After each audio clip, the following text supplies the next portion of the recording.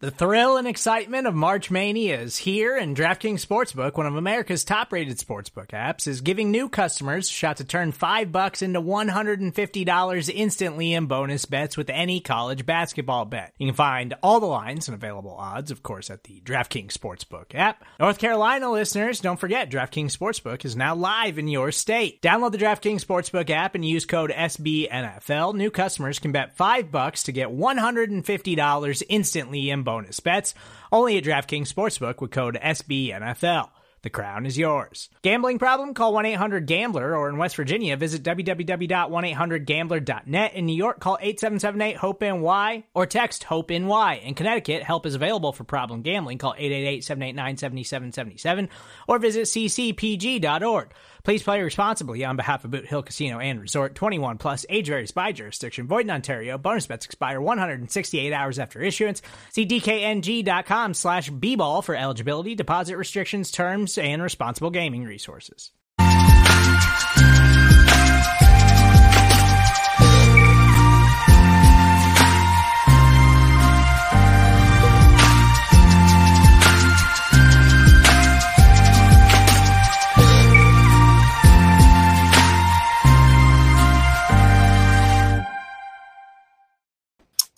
What's up, Bengals fans? Happy Wednesday to you. I am Anthony Cosenza. This is the Orange and Black Insider Bengals podcast, coming at you at a little bit of a different time. We're going to start switching things up going forward on Wednesdays, going at you probably a little earlier going forward here, starting at about 7:30 Eastern or so.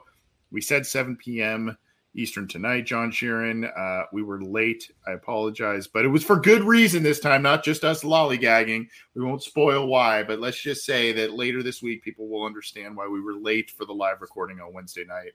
How are you, bud? Happy early Halloween. Yeah, man. I mean, usually at this time, I'm doing some show prep, so regardless if we started at 7 or not, it feels early to me, so this is a good schedule we're on now. Yeah, and hey, we'll get darker earlier in a little bit here. We got Halloween coming up. When we got to just kind of keep up and make sure that we get all of you tuning in and chiming in on what we're doing here. Again, if you're new, thanks for joining us. You can always join us live. Wednesday nights are a standard. We always go live early in the week as well.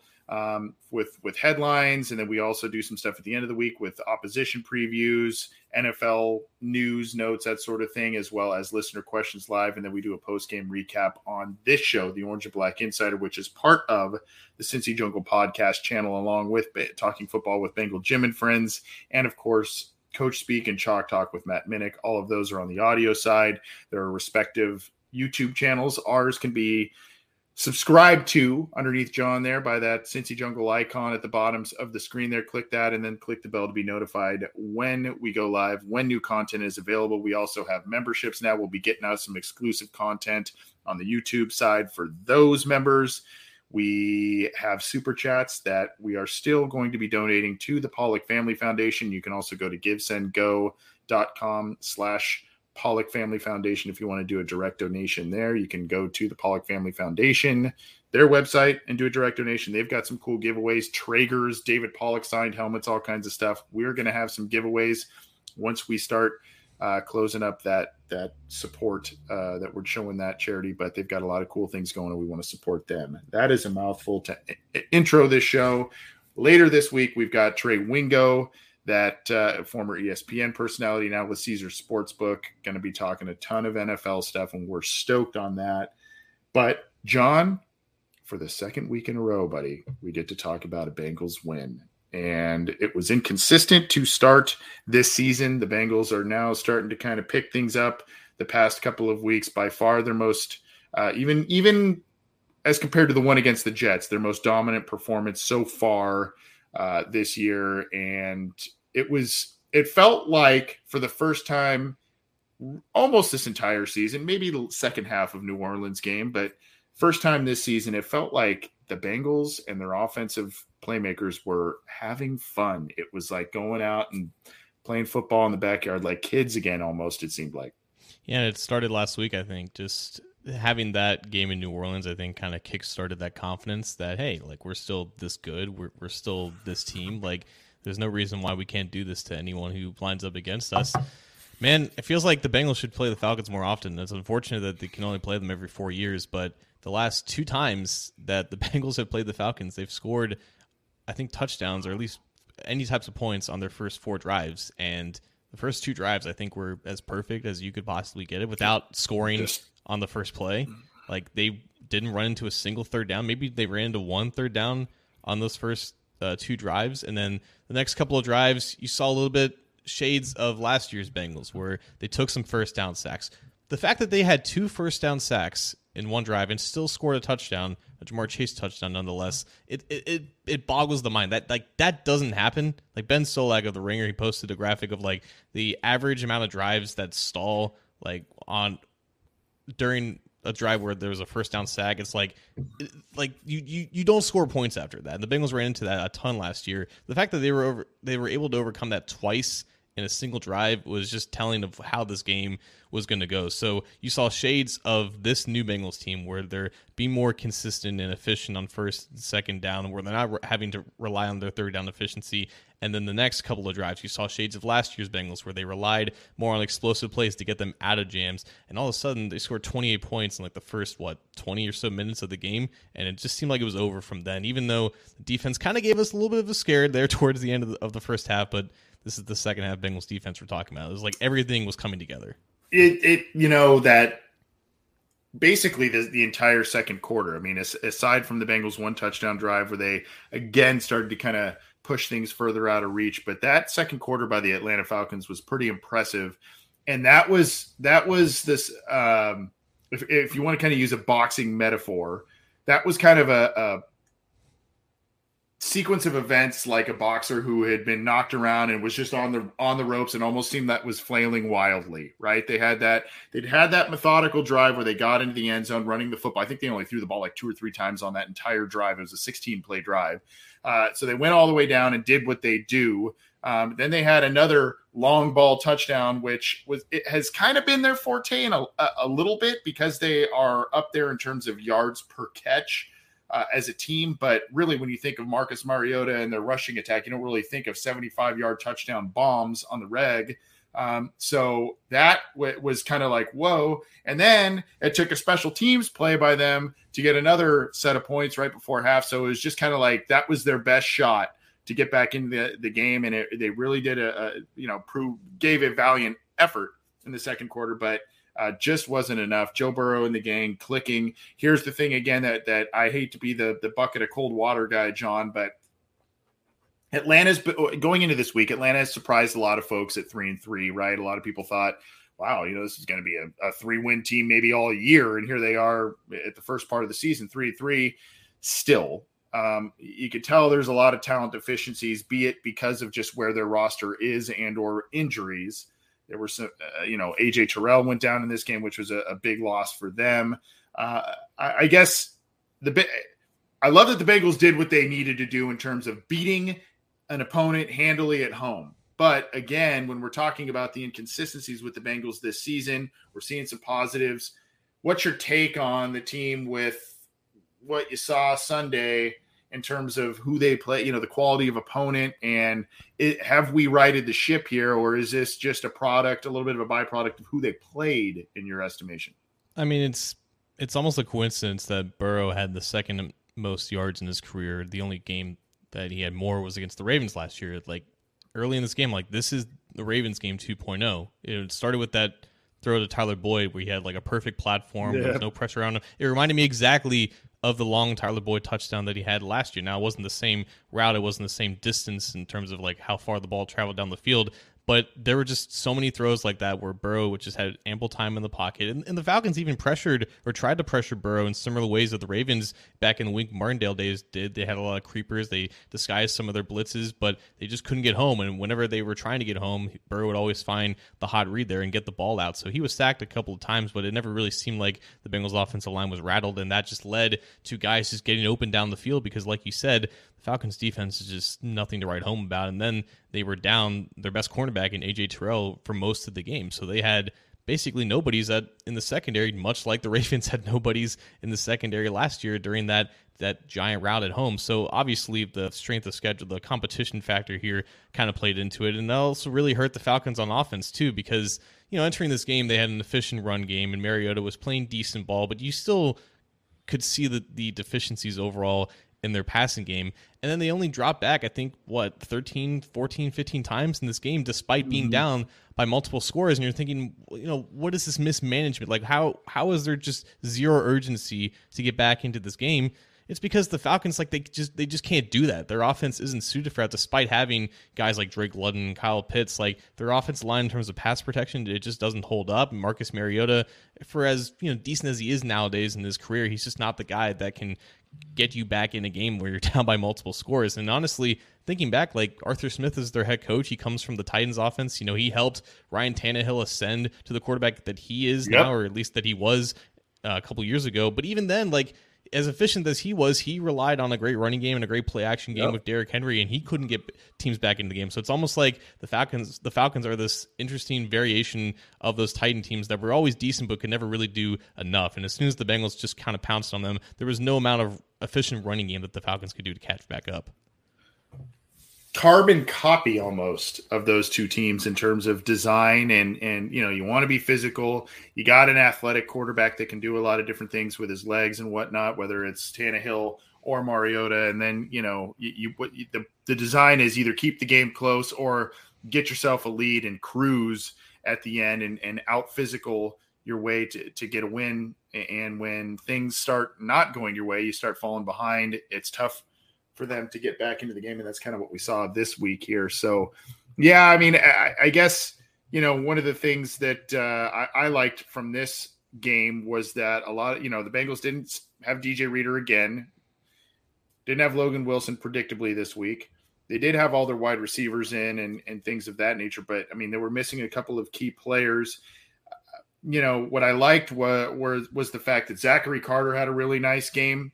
Doing some things against the run. Jay Tufele had his third tackle for loss in 2 games. He's so good, dude. And he's so good. He really is. He really is. And who was it that was talking about Jay Tufele? Who was when that? He was coming out? I can't remember. I don't know any USC fans. And then of course Joseph Osai. Osai season. We've been waiting for it. He had an amazing spin move to get to the quarterback in the second half there for a big sack when Trey Hendrickson went out of the lineup with a stinger. So I really liked, especially on the defensive side of the ball, on the defensive line, you had Cam Taylor-Britt also stepping in the lineup there too. But I really liked along the defensive line, we talked about no Tupou, no Reader, no Logan Wilson, 3 guys key to stopping the run with this defense. And, oh, by the way, here comes these three guys here. And 2 of them are stopping the run really well. And another guy comes in relief of your star edge defender as a rotational pass rush guy and gets a sack.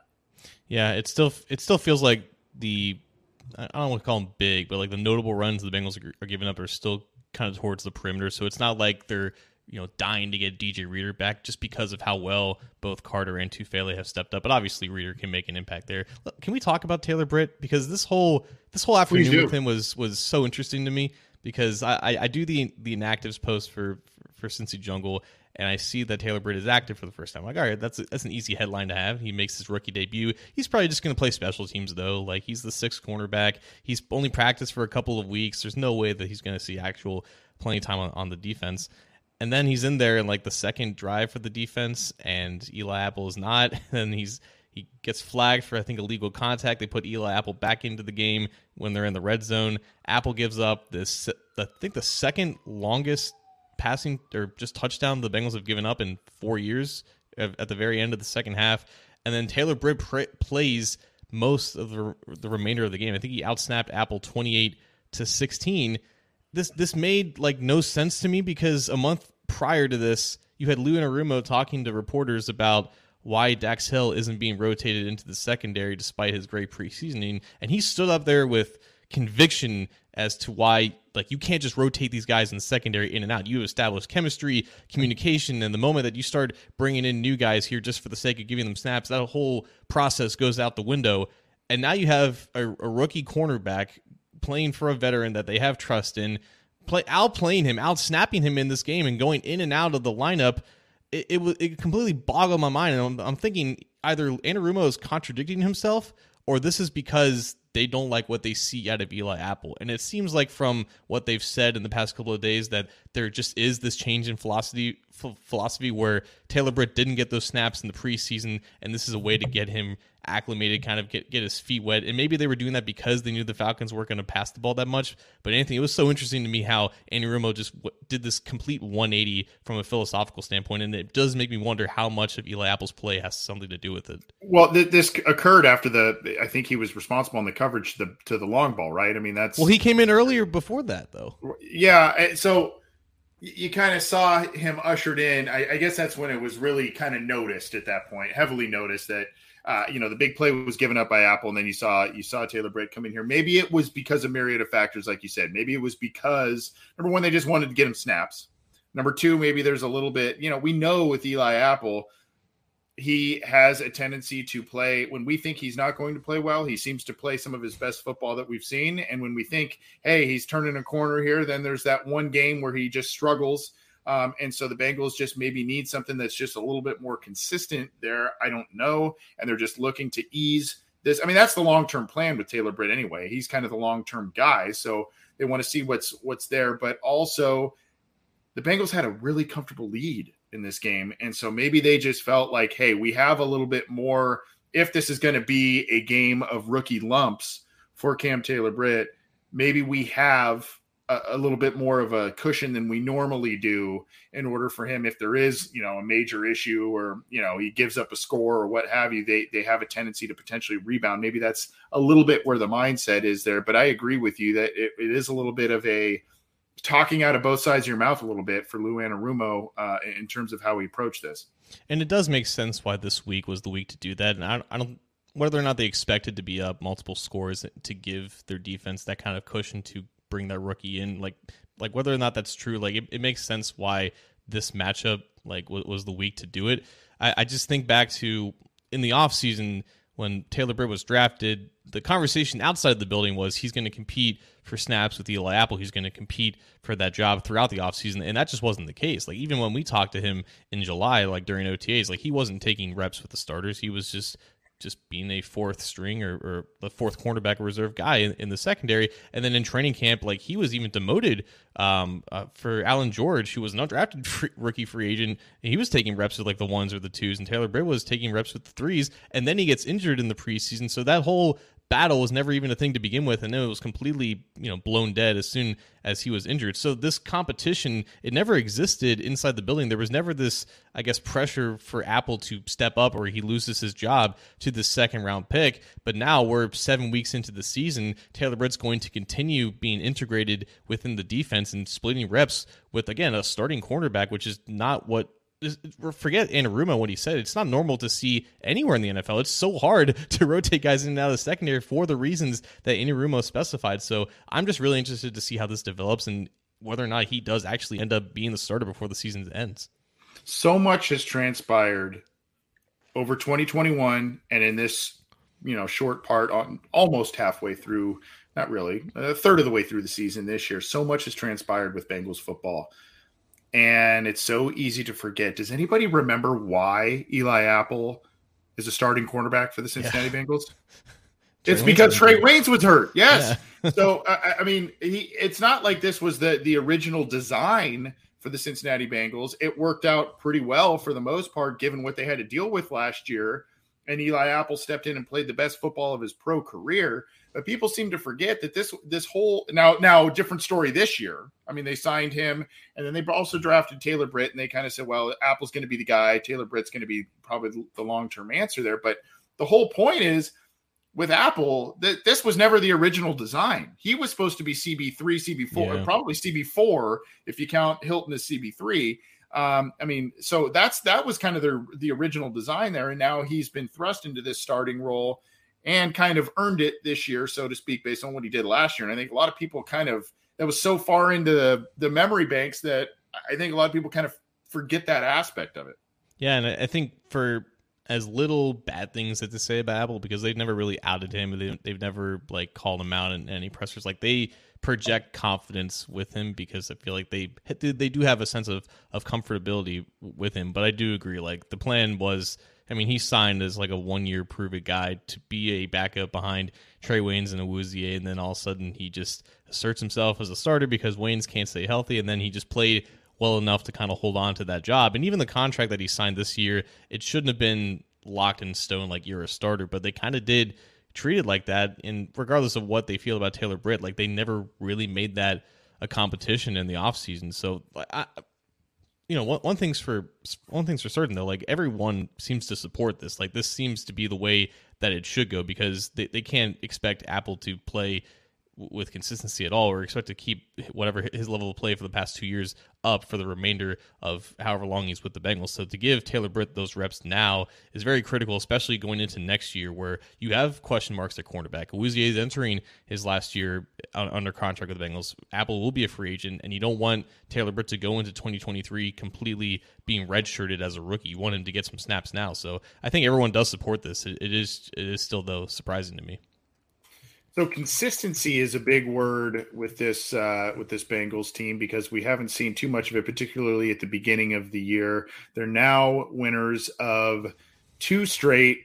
But again, John, when we talk about consistency, when we talk about viability of this team, and we talk about kind of long-term success of what they're doing and put the product they're putting on the field, are you now starting to believe as each passing week goes, and they got 2 wins in a row under their belt there? Are you now starting to believe that this is now a team, as opposed to when we were talking about them maybe against the Miami Dolphins or after the Jets game, et cetera? Are you starting to say, hey, this is now looking more like the 2021 team that we saw, especially towards the back half when they were beating kind of the better teams in the league here?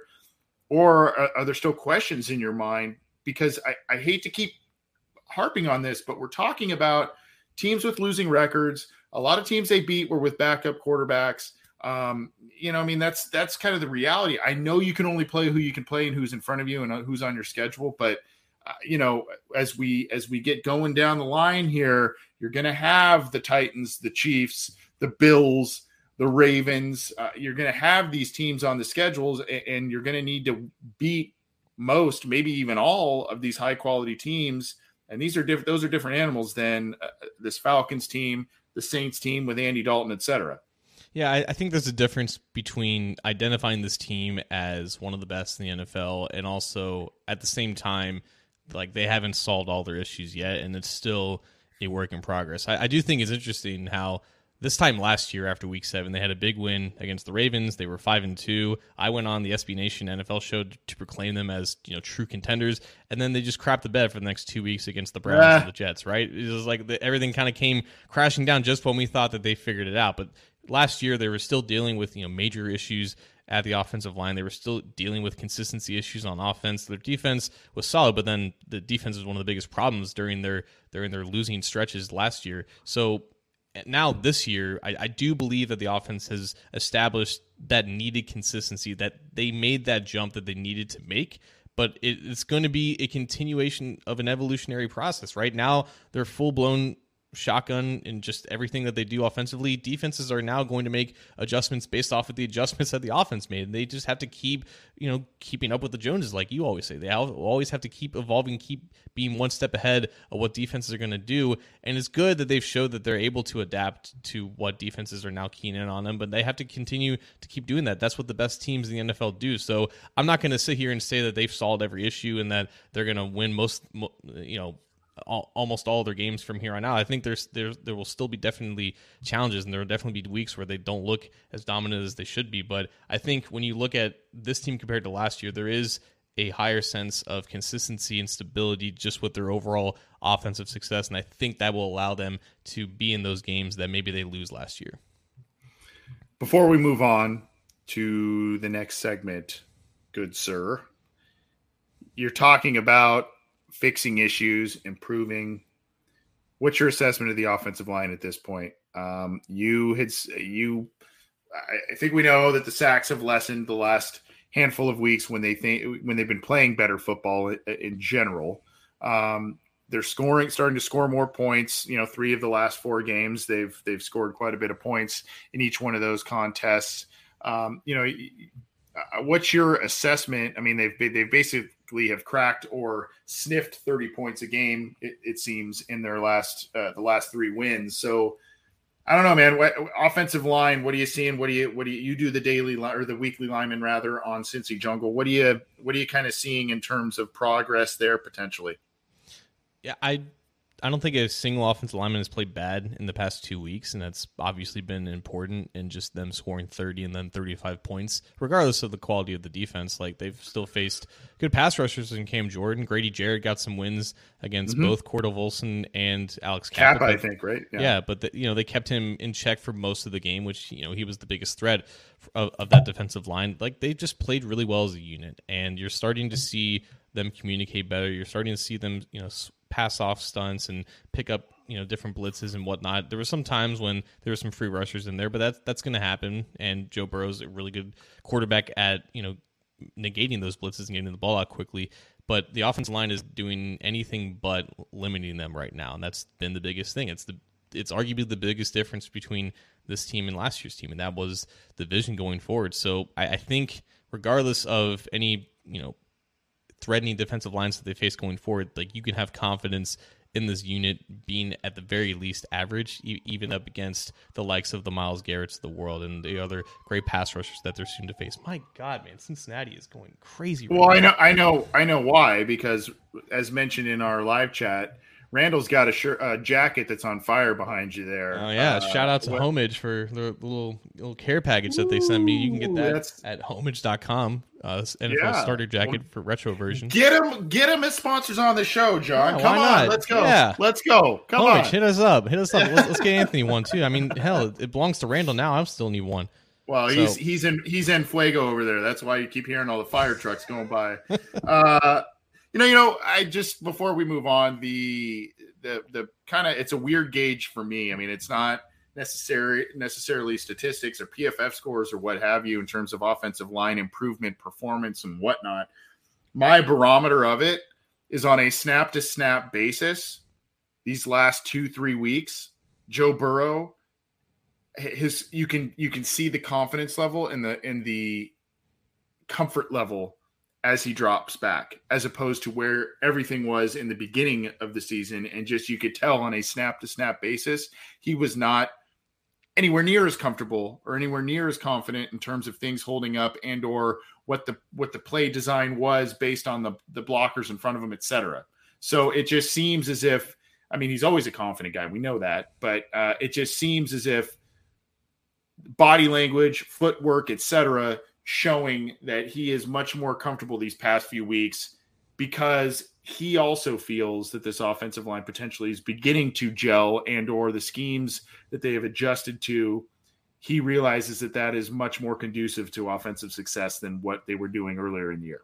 Yeah, and I think we've become so accustomed to seeing Burrow evade pressure and make plays on the run and make plays out of the pocket that it's a refreshing sight to see him just manage clean pockets and be that traditional pocket passer quarterback. And he's pretty damn accurate when he's in those positions. I think he's enjoying it, and I think, like, you're right, there's the sense of trust and reliability in what he has in front of him, and it's just made the offense so much better. And that was the goal. That was the reason why they completely overhauled this unit. Obviously, you would have liked for the acclimation period to be a little bit less than 5 weeks, but the unit wasn't fully put together up until late August. So maybe that was just kind of an inevitability when you factor in all those injuries. But Burrow's definitely benefited from it.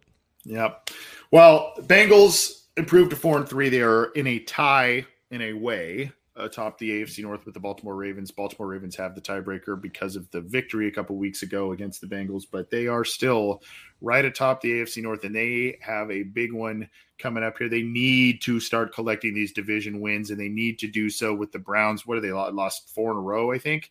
So right now they're at 2-5, I think. So the Bengals need to take advantage of this game for sure and get a win, a road win, a tough win. We'll preview more of that, John and I will, towards the end of the show, talking about keys to victory and matchups, etc. And also, we have a standalone episode later this week dropping with a very special guest helping us preview the Browns and talking about the NFL landscape, etc. This gentleman right here, Trey Wingo of Caesar Sportsbook, he is going to be joining us this week talking about a lot of different things. So we are stoked to be having him on. We had a brief, well, I mean, it was a brief. It was probably 15 minutes sit down out by the NFL draft out in Vegas. So that was a lot of fun. And now he's going to give us a lot more time and a lot more insight, John. This is going to be fun. One of the more knowledgeable NFL personalities, I think, in the game still. Like, I remember a few years ago, he was on the Dan Le Batard show, and they had him on as like a guest caller just to name who he thought was the 15th best quarterback in the NFL, and he said Rayne Dakota Prescott. And they kind of jabbed at him for, of course, knowing like Dak's actual name and his middle name and whatnot, but it's just one of those things where like only Trey Wingo would know something like that. Yeah. And I'm curious if he knows Joe Burrow's middle name. Do you know Joe Burrow's middle name, Anthony? Is it Lee? It is Lee. Yeah. Yeah. Joseph Lee Burrow. Yeah. So looking forward to that. That's going to be a ton of fun. He brings the knowledge, brings the energy, and one of the iconic sportscasters in the industry. Stoked on that. Another day is here, and you're ready for it. What to wear? Check. Breakfast, lunch, and dinner? Check. Planning for what's next and how to save for it? That's where Bank of America can help. For your financial to-dos, Bank of America has experts ready to help get you closer to your goals. Get started at one of our local financial centers or 24/7 in our mobile banking app. Find a location near you at bankofamerica.com/talktous. What would you like the power to do? Mobile banking requires downloading the app and is only available for select devices. Message and data rates may apply. Bank of America N.A., member FDIC. When you need mealtime inspiration, it's worth shopping Kroger, where you'll find over 30,000 mouth-watering choices that excite your inner foodie. And no matter what tasty choice you make, you'll enjoy our everyday low prices, plus extra ways to save, like digital coupons worth over $600 each week. You can also save up to $1 off per gallon at the pump with fuel points. More savings and more inspiring flavors make shopping Kroger worth it every time. Kroger, fresh for everyone. Fuel restrictions apply. Let's get to, I don't even know if this is really truly a state your case, but it'll be a little bit of a back and forth on that and a little bit of a fun discussion because of some things happening around the NFL.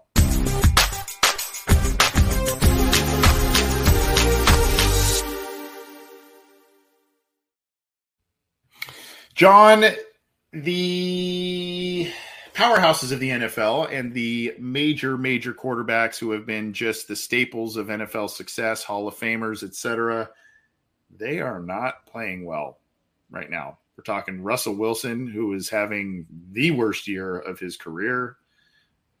Talking Tom Brady, whose off-field stuff might be distracting him a bit and or him going and doing a lot of different extracurricular activities, taking in the season and during training camp, maybe, I don't know, producing some of the issues that we're seeing here with the Tampa Bay Buccaneers. And then you've got the cantankerous Aaron Rodgers, who is kind of gaslighting some of his teammates, coaches, as he normally does publicly. And he also was a guy, I think, if I remember correctly, he wasn't really at a ton of the early offseason stuff as well with, a new cast of wide receivers, et cetera. So you almost have a little bit of the changing of the guard, so to speak. And I want to know if you agree with that too. I mean, I think we know Mahomes is, since he's a little bit on the older side and more starts than a guy like Burrow, but you've got Mahomes, you've got Allen, now you've got Joe Burrow, and Lamar's in that discussion. He's kind of had some ups and downs, especially this year with some late game stuff.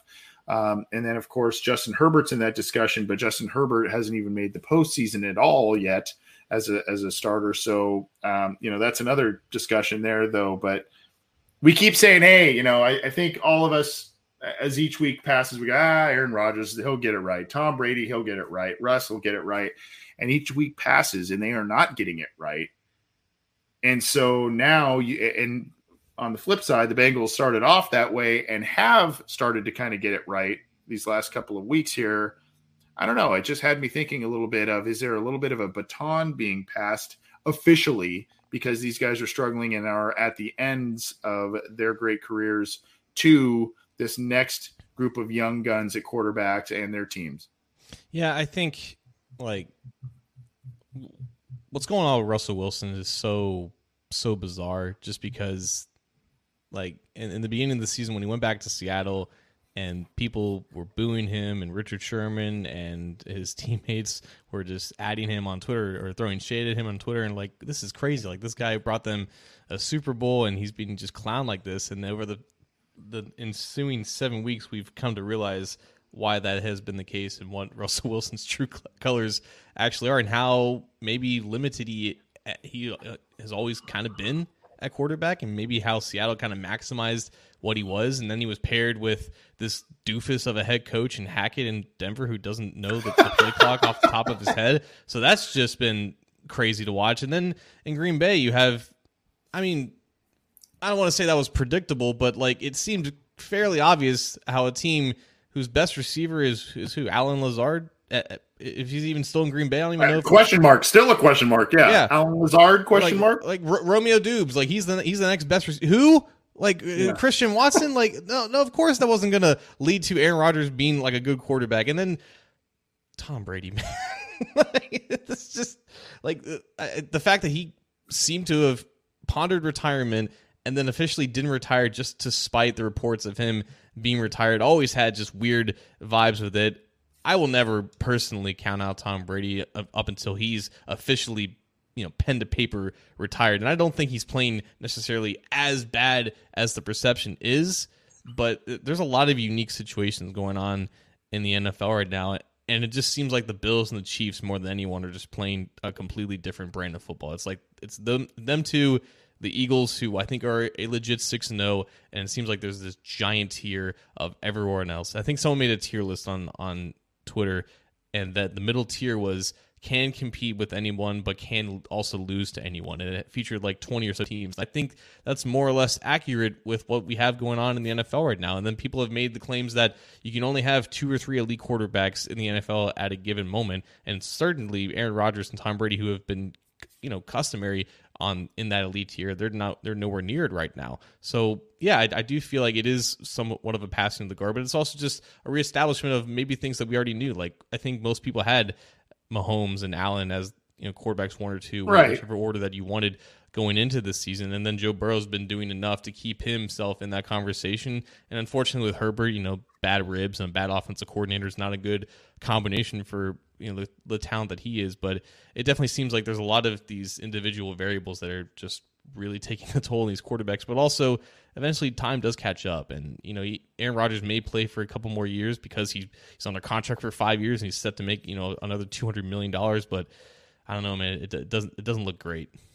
It doesn't look great for these guys, and these guys have been playing the worst football of their career, so to speak. I do, you see these signs of things. I mean, you see here, Tim Court says Brady's offensive line is bad. Yeah, I mean, I think he misses a guy like Alex Kapp, and isn't Ryan Jensen hurt as well? Yeah. So, I mean, you have that element there. You have him yelling at his offensive line a couple of weeks ago against Pittsburgh. That was kind of like, whoa. When he's in and out of practice, not just because of getting rest, but just not even there.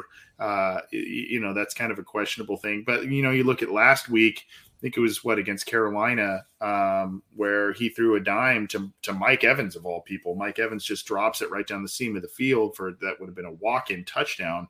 And you go, what's going on with this team here? So I could look like a total dope here in about 2 to 3 weeks, and all of a sudden Aaron Rodgers and Tom Brady and Russell Wilson do their thing and turn things around and I could look like a dope by asking this kind of question here.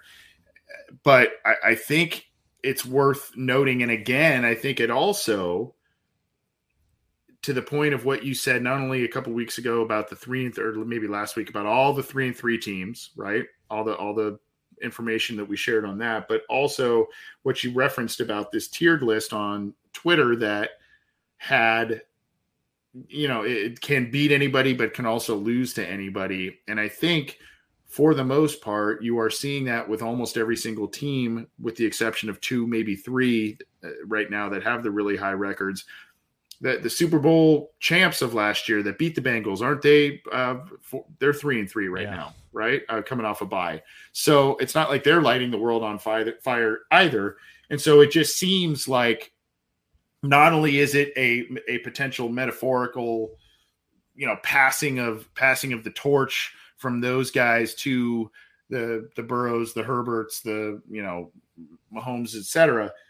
It also seems as if even with the Bengals record being what it is and the struggles early this year and the mishmash of a ton of kind of teams that have mediocre records, this seems to still be another year wherein the Bengals can strike and make a move, even if their record is similar and not necessarily wildly improved off of last year. They still may be able to do some things and get into the postseason and make some noise once again, because teams like this that were projected to be right up there towards the top are not.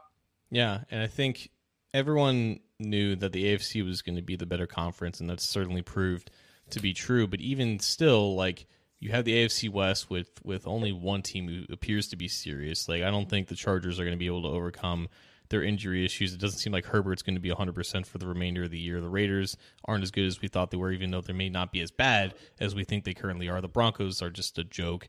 The AFC East, like the Dolphins, might have some catching up to do. The Jets are 5-2 and in the conversation, but the Bengals beat them, and they probably would have continued to beat them had Zach Wilson played, because they are winning despite Zach Wilson starting a quarterback for them. So it's just the Bills in the East. I don't think the Bengals will lose to any team in the AFC South right now.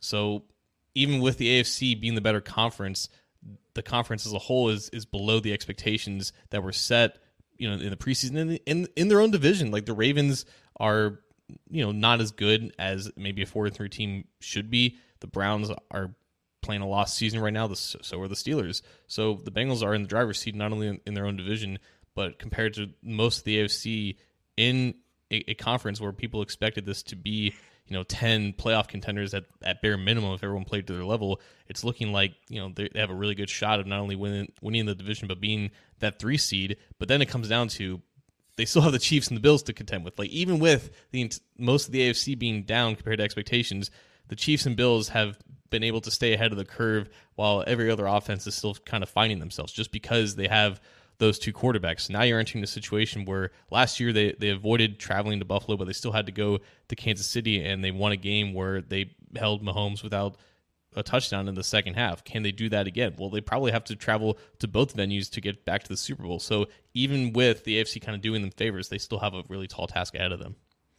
I joked this offseason that, man, I'm glad the Bengals don't play the AFC West this year based on the outlook of everything that those teams have done and loaded up with. And now I'm going, can we play them? Can the Bengals play them? And you mentioned Russell Wilson and the Seahawks, John, and I know we don't keep a close eye on the NFC West here, but in a division that features the defending Super Bowl champs, the Rams, in a division that has the San Francisco 49ers, a darling of many, many people, and the Arizona Cardinals that are highly talented but wildly inconsistent. Do you know who the NFC West current division leader is right now? My boy Geno Smith. They wrote him off, but he didn't write back. 4-3. So we can say what we want about Pete Carroll, and it looked like they were just going to fire sale the thing and try and get a quarterback towards the top of the draft this year. That may end up being the case. I don't know how sustainable things are for them right now, but they are 4-3 and ahead of all of those teams in the division right now, despite trading away Russell Wilson and kind of just stockpiling draft picks. And Pete Carroll's got him at 4-3 atop of that division. So kudos to them. I want nothing more. And now, I wouldn't mind the Eagles going far, because the Eagles have always kind of been my NFC team because they had some Bearcat ties. But I would love nothing more than a Seahawks-Giants NFC championship game. I want like the 2017 playoffs where they had Blake Bortles and Case Keenum and another bad quarterback all in the AFC championship, or all in the championship round with Brady. Like, I want a redo of that in the NFC. I want Geno Smith versus Daniel Jones in the NFC championship. I want one of those guys to go to the Super Bowl. Oh man, Geno Smith versus Daniel Jones. Good Lord. I don't know that I can, if these eyeballs would be able to take that, but we'll see. Kudos to both those teams, though. They're winning games, and a lot of people thought they would be dumpster fires, and they are not. This is the Orange and Black Insider Bengals podcast. You can get this show and all of the shows on the Cincy Jungle podcast channel through your favorite audio streamer, iTunes, Stitcher, Spotify, Google Podcasts, iHeartRadio, all of the major ones. This show, Talking Football with Bengal Jim and Friends, and Coach Speak and Chalk Talk with Matt Minnick are all part of the channel and findable there. And, of course, if you like the video side of things, you can go give a thumbs up and like the Cincy Jungle Facebook page where you can see the live streams of all of those shows. And, of course, if you like what we do on our show, you can subscribe to our YouTube channel below John there. By the SB Nation logo, you can click that to subscribe. And, of course, click the bell to be notified when we go live, when new content is available.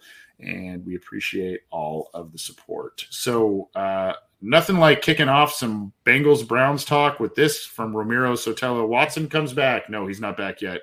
And I do not look forward to the rematch of this game, regardless of how this one ends up, where we have to talk about Deshaun Watson playing football. But no, he is not back for this one. It is still going to be Jacoby Brissett.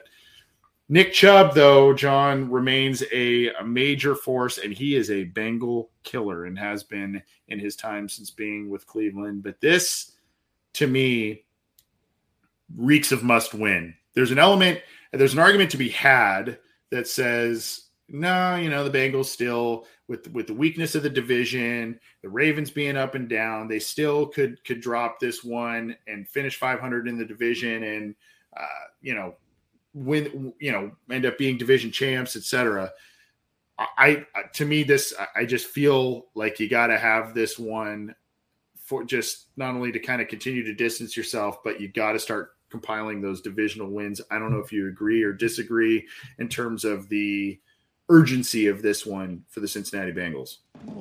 Excuse me. Well, the Browns are not so secretly like one of the 5 worst teams in terms of record. Like, they are just not a good football team right now, and it's very indicative of who they have at quarterback, unfortunately for them. Like, Jacoby Brissett was brought in to be one of the very best backups in the NFL, and he's just not been any way, shape, or form good for them during these past 4 games when they've lost 4 in a row. And yes, I think some of it has to do with coaching, and there's some questionable decisions being made late in the game, and there's some just questionable lack of plays being made at the end of these games for them. But like, it's been the driving force as to why they haven't been playing well. And when you look at just who they have to play for the rest of the season, like, they have the Titans, they have the Bills, they have the Chiefs, among other quality teams. If you drop a game, another divisional game, to a team that's going to finish below 500, like, it's going to be looked at as a complete missed opportunity. And it's not the same way where it's week 1 and the offensive line has never played together, and Joe Burrow is still down 15 pounds from an emergency appendectomy, and he's still coming back.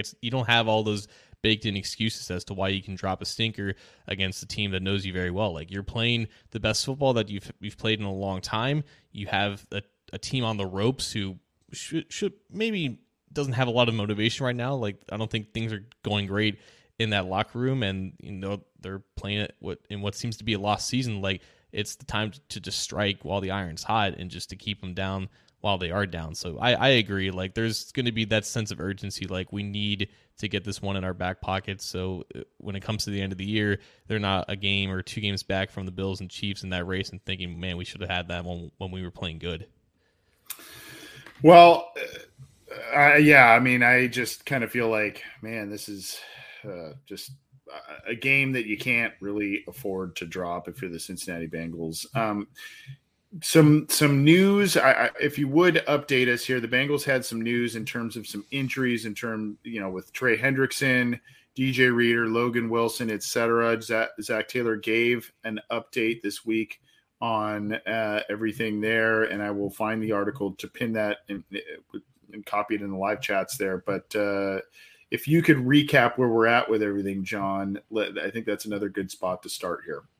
So from my understanding, Logan Wilson is still trending in the right direction. So he was on the rehab field last week doing agility drills, but he wasn't quite ready to practice yet. Now they have an extra day off, or they had an extra day off this week, and they won't start practicing until Thursday. We're recording this on Wednesday, so they haven't practiced yet. There's a chance that he does practice this week and makes his return, so that's key. Trey Hendrickson looked like he suffered something scary on Sunday against the Falcons, but it was just a stinger. They've dealt with those injuries in the past. They've managed it pretty well, so he should be able to go. Like, we'll see if he does end up practicing in any capacity this week. DJ Reader is not yet ready to come back. This would have been the first week that he would have been eligible to come off of injured reserve. He has been making progress on the rehab field, but I think that game after the bye week is probably a good target point for him to come back, just to give him all the time that he needs. And again, like we talked about with their defensive line, they're not necessarily dying for him to come back, but obviously you want to have one of your best players back there. Other than that, I think they seem pretty healthy. Josh Tupou is still going to be out for a couple weeks, but more time for Jay Tufele. Yeah, Jay Tufele. We'll see what happens with Logan Wilson.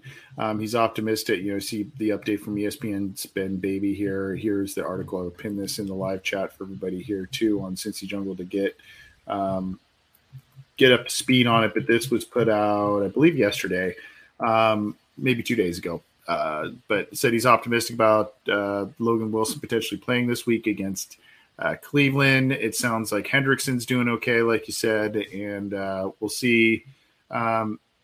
DJ Reader, your thoughts on it sounds like he may be coming off IR? Not yet. Maybe like in a couple weeks or so. Well, yeah, you see here, Bengals not expect to be back from IR this week. So that's kind of a little bit of a bummer as well. But like we said early in the show, some other people have been stepping up to on the defensive line, and you're seeing some nice growth from rookies and second-year guys stepping up to do that. So that's a little bit on the injury front here. What do the Bengals need to do to stop Nick Chubb? Because we're talking about these guys potentially being out, Reader, Wilson, etc. Nick Chubb has career days against the Cincinnati Bengals, and granted, that is usually with Baker Mayfield having career days as well with the Bengals inexplicably. But, is this kind of a similar formula, much like the last couple of weeks, wherein quarterback limitations, you just got to stop the run or limit it, and that's going to get you a win as long as you don't stumble over your own 2 feet like they did in week 1. Yeah, you're exactly right. Like, yes, Nick Chubb and just the running game in general has always given the Bengals fits ever since Stefanski took over and they revamped that offensive line. But it helps when your quarterback is playing well too, and playing well within that system and playing the best that he could possibly play. Like, that's been, in my opinion, the biggest factor with it. Like, the Bengals didn't play necessarily a bad game. I want to say the second game that they played the Browns in 2020. It was one of Burrow's in the offense's best performances that year, and they lost in the last second on a game-winning touchdown pass from Baker Mayfield to Donovan Peoples-Jones. Then you had last year where they started well in that opening drive, the Bengals did, and then they threw a pick six at the goal line, and they gave the Browns that early lead, and they allowed them to stick to their game script. The key for this game is just going to be like you said, just with last week, get a fast start on offense, make sure that the Browns are being forced to drop back plenty more times than they want to with Jacoby Brissett. Brissett, in these past 4 games, is PFF's 3rd worst quarterback under pressure, a passing grade of 27.3 and a turnover-worthy throw percentage of 11.5. Only one other quarterback in Zach Wilson has thrown more turnover-worthy throws compared to his overall dropbacks. And I don't think the Browns are necessarily passing the ball more than they should. Like, if you look at their pass frequency over expected, they're still negative 7%, which means they're running the ball 7% more than they should be in certain down-to-go situations. The only time that they're passing more than they're expected to is in 2nd and 1 situations. Like, I think that perception exists because they're not always playing with leads, and when you're playing from behind, you're expected to pass more. And they're still running the ball at a decent clip compared to what the game script actually is, because they know that they can't win if they're dropping Jacoby Brissett back 50 times. But that's the best formula to beat Nick Chubb, is to have Jacoby Brissett drop back 50 times. No matter what the Bengals can do schematically, there's just little to do with stopping Nick Chubb when you're going just Jimmy's versus Joe's. Like, their offensive line is still good, and Nick Chubb, for my money, is the best running back in the NFL. I've never seen him have a bad run. I've seen runs where he doesn't gain a lot of yards, but he never looks bad doing it. He's always in a position athletically, mentally, to gain as much yards as possible. And when you're playing without a lead, it becomes harder for the Browns to do that. Nick Chubb and the Bengals. He's just been a thorn in their side for years and years and years, and it's got to change. I mean, the Bengals have not had success against the Cleveland Browns in the Zach Taylor era, which is ironic because it was one of the major things that kind of kept Marvin Lewis around for so many years with the Bengals, because he was so successful against the Browns. And we know how much this rivalry and this Battle of Ohio means to Mike Brown and his family. And you see just the dichotomy of, Lewis had some decent success against his old team, the Ravens, was awful against the Steelers, and was really good against the Browns. Taylor's been a mixed bag with those other two, a little bit better against the Steelers, and then, of course, has had some issues with the Browns. So, it's just kind of weird how that has played out between those two coaches here. But,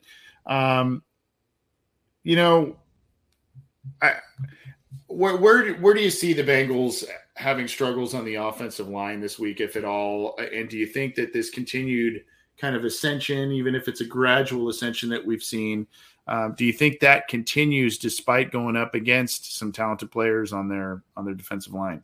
Yeah, I think the Browns don't really do anything special with their pass rushers. Like, they just rush 4 because they have confidence in their edges. Like, Myles Garrett can beat any left tackle in the game, regardless if you're playing as well as Jonah Williams is, and I think he's playing pretty well as of late. Like, he will have losses to Myles Garrett. That's just something, no matter who is at left tackle for the Bengals, that's something that they always have to expect with him. So they'll give Jonah some help, probably in the form of chips and whatnot, but the Browns don't really hide their intentions. They're going to rush 4, and they're going to win more times than not on the edge just because of that talent. So the Bengals just have to get rid of the ball quickly. They have to make sure that they're on time with their routes, and they have to take the deep shots when they come, because, defensively for the Browns, like, they still have talent, but it seems like they're underperforming. Denzel Ward, I don't think, has played this bad in his entire NFL He's been another career. problem for the Bengals. Yeah, and I think, whoever's lined up against him, across from him, whether it be T or Jamar, like, they remember what Denzel said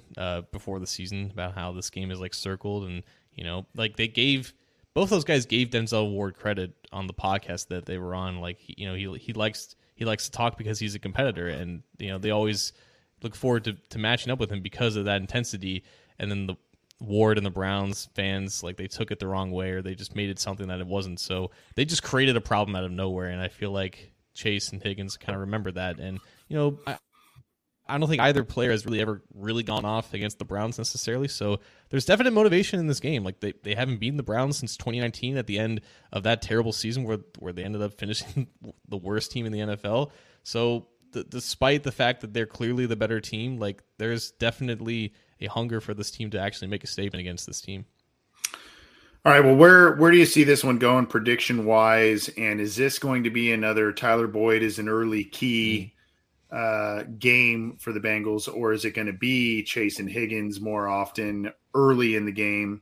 I mean, I know Chase had some plays obviously early in the game this last week, but I mean, it was first strikes. A lot of them were to Boyd there. Do you see that being the same thing this week?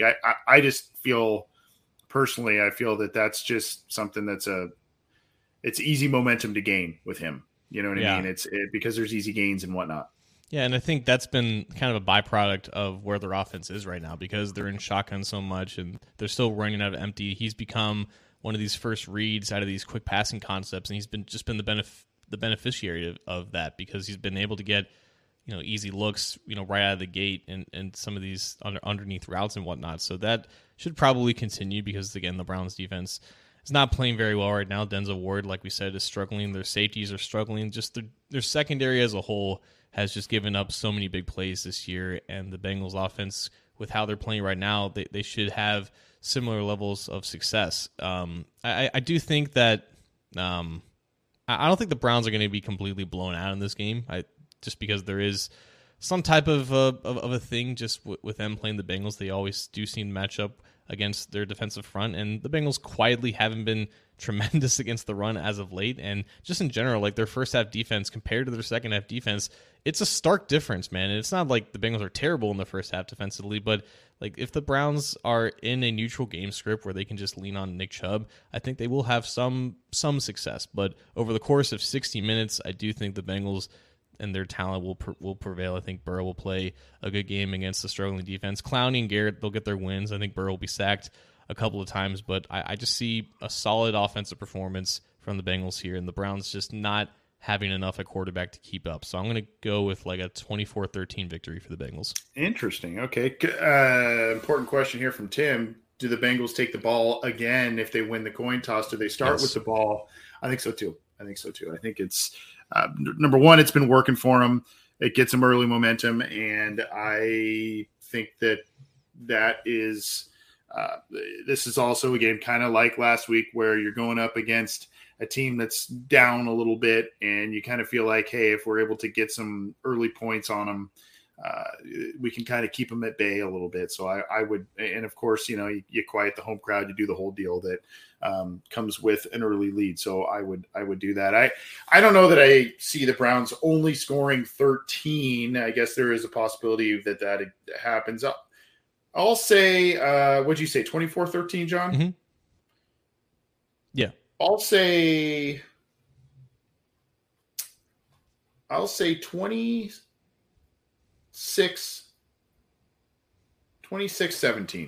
I think okay. Bengals will beat Cleveland, and it would be a nice win to kind of continue to build upon. I don't know if it's gonna be cruise control, kind of like last week for the most part was, but I do think that the Bengals, do have a decent lead and end up, I think they're just playing better football than they were a month ago. So, I tend to think that they will win. Andrew Seiler, 45-13. We did have a super chat from, of course, Mr. Whisper. Mr. Whisper, you need to send us your information because we got to send you something nice for all of the super chat donations you send us, and this will help out the Pollock Family Foundation. Gentlemen, let's talk stud pickups. Tufele, yes, the prospect AC had zero belief in. Yes, that was so me. Is looking like a strong addition. Who should feel most threatened by how well Jay is playing? I guess it's not so much pertinent to the Cleveland Browns game specifically, but I guess it is because it sounds like no Reader, no Tupou again. So, Tufele was not getting time with Tupou and Reader in there. Might he be getting more when they return? Is it, are they going to mix and match him and Zachary Carter because they're doing different things? I mean, I don't know, man. I don't know if anyone's being threatened in terms of their job, but maybe he just takes a few more snaps from some of these guys when they do come back than originally designed. Yeah, I mean, they started the year with 5, and Tufele was the 5th, and he just wasn't activated. And then they suffered these injuries, and he's just kind of taken on a role. So whenever Tupou comes back, I think Tupou just becomes the 5th at that point. If Tufele is still playing at this level, like I don't think that you can take him off the field. Like those are quality 20 snaps that he's providing them, and every single one of them has been quality. I don't think he's had like a bad rep in the 2 games that he's played. So I don't know how you take that guy out of the rotation. And with Zach Carter, he's making, slow and steady strides as well. Like I feel like, unfortunately for Tupou, because of his injury, he's kind of now on the outside looking in. Like he'll still be on the team, and injuries will still happen. Like they will still have to deal with guys going in and out of the lineup, so they're going to need every last body that they can get. But right now, if all guys were healthy, I think Tufele would be ahead of Tupou. Yeah, and I think also when those guys do come back, I think there might be, now you're a little more comfortable because of what Tufele's shown you about not just slamming them with a ton of snaps right away when they come back, right? I mean, you feel a little bit better about like, hey, let's maybe ease this a little bit in. We could get Tufele in there more. I mean, obviously, if you're talking about where he has been playing and who he has been replacing, the logical choice, if there were going to be snaps taken away from someone, it would be Tupou and not necessarily Reader. But I think it would be more of a, hey, let's alleviate, this high snap volume right when you come back from injury. And that's probably where the best mix is there. But he's been a nice addition and been playing pretty well. We're going to drop the mic and get out of here. We have been doing trivia the past couple of weeks. I think since we're going a little long, we'll do that next week. We do have some goodies rounding up and being sent out to the past couple of winners, and we'll continue to do that in the weeks ahead here for others who participate. But John, let's drop the mic and get out of here. What do you have for us, good sir? I feel like I've been doing the show for 4 years, and I've never said these specific statements. So it's time for me to start acting like a host and a YouTuber. If you haven't already, click the subscribe button. Join us as a member of the Cincy Jungle Bengals Orange and Black Insider podcast. Click notifications. And you know what? Comment. I want to see comments. If you grew up and had a Bengals-related Halloween costume, please share it in the comments. I'm going to do all these things now because I feel like I've been lacking in my first 4 years of doing this. Look at you, Mr. Engagement. I love it. I love it, Mr. Listener Engagement. And I am not the greatest at it, but hey, yes, please engage with us. We love talking with you. We love hearing about what you guys do as fans and whatnot. I don't have all that much other than to say that I hope the Bengals kind of break this Halloween curse that they have. I unfortunately, I remember the Dolphins game from, I can't even believe it's almost a decade ago now, when Geno Atkins tore his knee up in that game. And I think that was 2013, right? Yeah. Gio had that ridiculous run in that game. And so I hope the Bengals, and it's so appropriate that it's the two orange teams playing on Halloween night. And of course, if you are a parent of a little one, or you're hanging out with friends or family or whatever, doing the trick or treat thing, be safe, have fun. But do share your costume. That's a good call to action there. I love it. Do share the costumes, whether they are Bengals or not. My little guy, my oldest, I was telling John before we took the air here, we had, the propaganda machine is running strong in this house, John. It's dress up as a sports team or a sports person, and sent the guy in a Bengals jersey and Bengals socks and all kinds of stuff. That's indoctrination, not propaganda. I guess that's the better word for it. Yeah. And the poor kid, I mean, he's on the he does flag football and he's on the Raiders, and so he may have wanted to wear the Raider. I don't know. I didn't really ask him. I just said, "Here's what you're wearing to school today," and and there off you go, young one. So at any rate, it was pretty cute. But if you do have some cool Bengals costumes this year, years past, send them on the YouTube channel. Get in touch with us at Bengals OBI on Twitter, and we'll retweet them out. It's good. That's good stuff. I love it. John, have a good week, my man, and have some fun this weekend doing the Halloween thing. We'll also have some fun with Trey Wingo coming up later this week as well. Yes, we will. Happy Halloween, everyone. Happy Halloween, and be safe, have fun, like I said, and we will see you next time. Take care.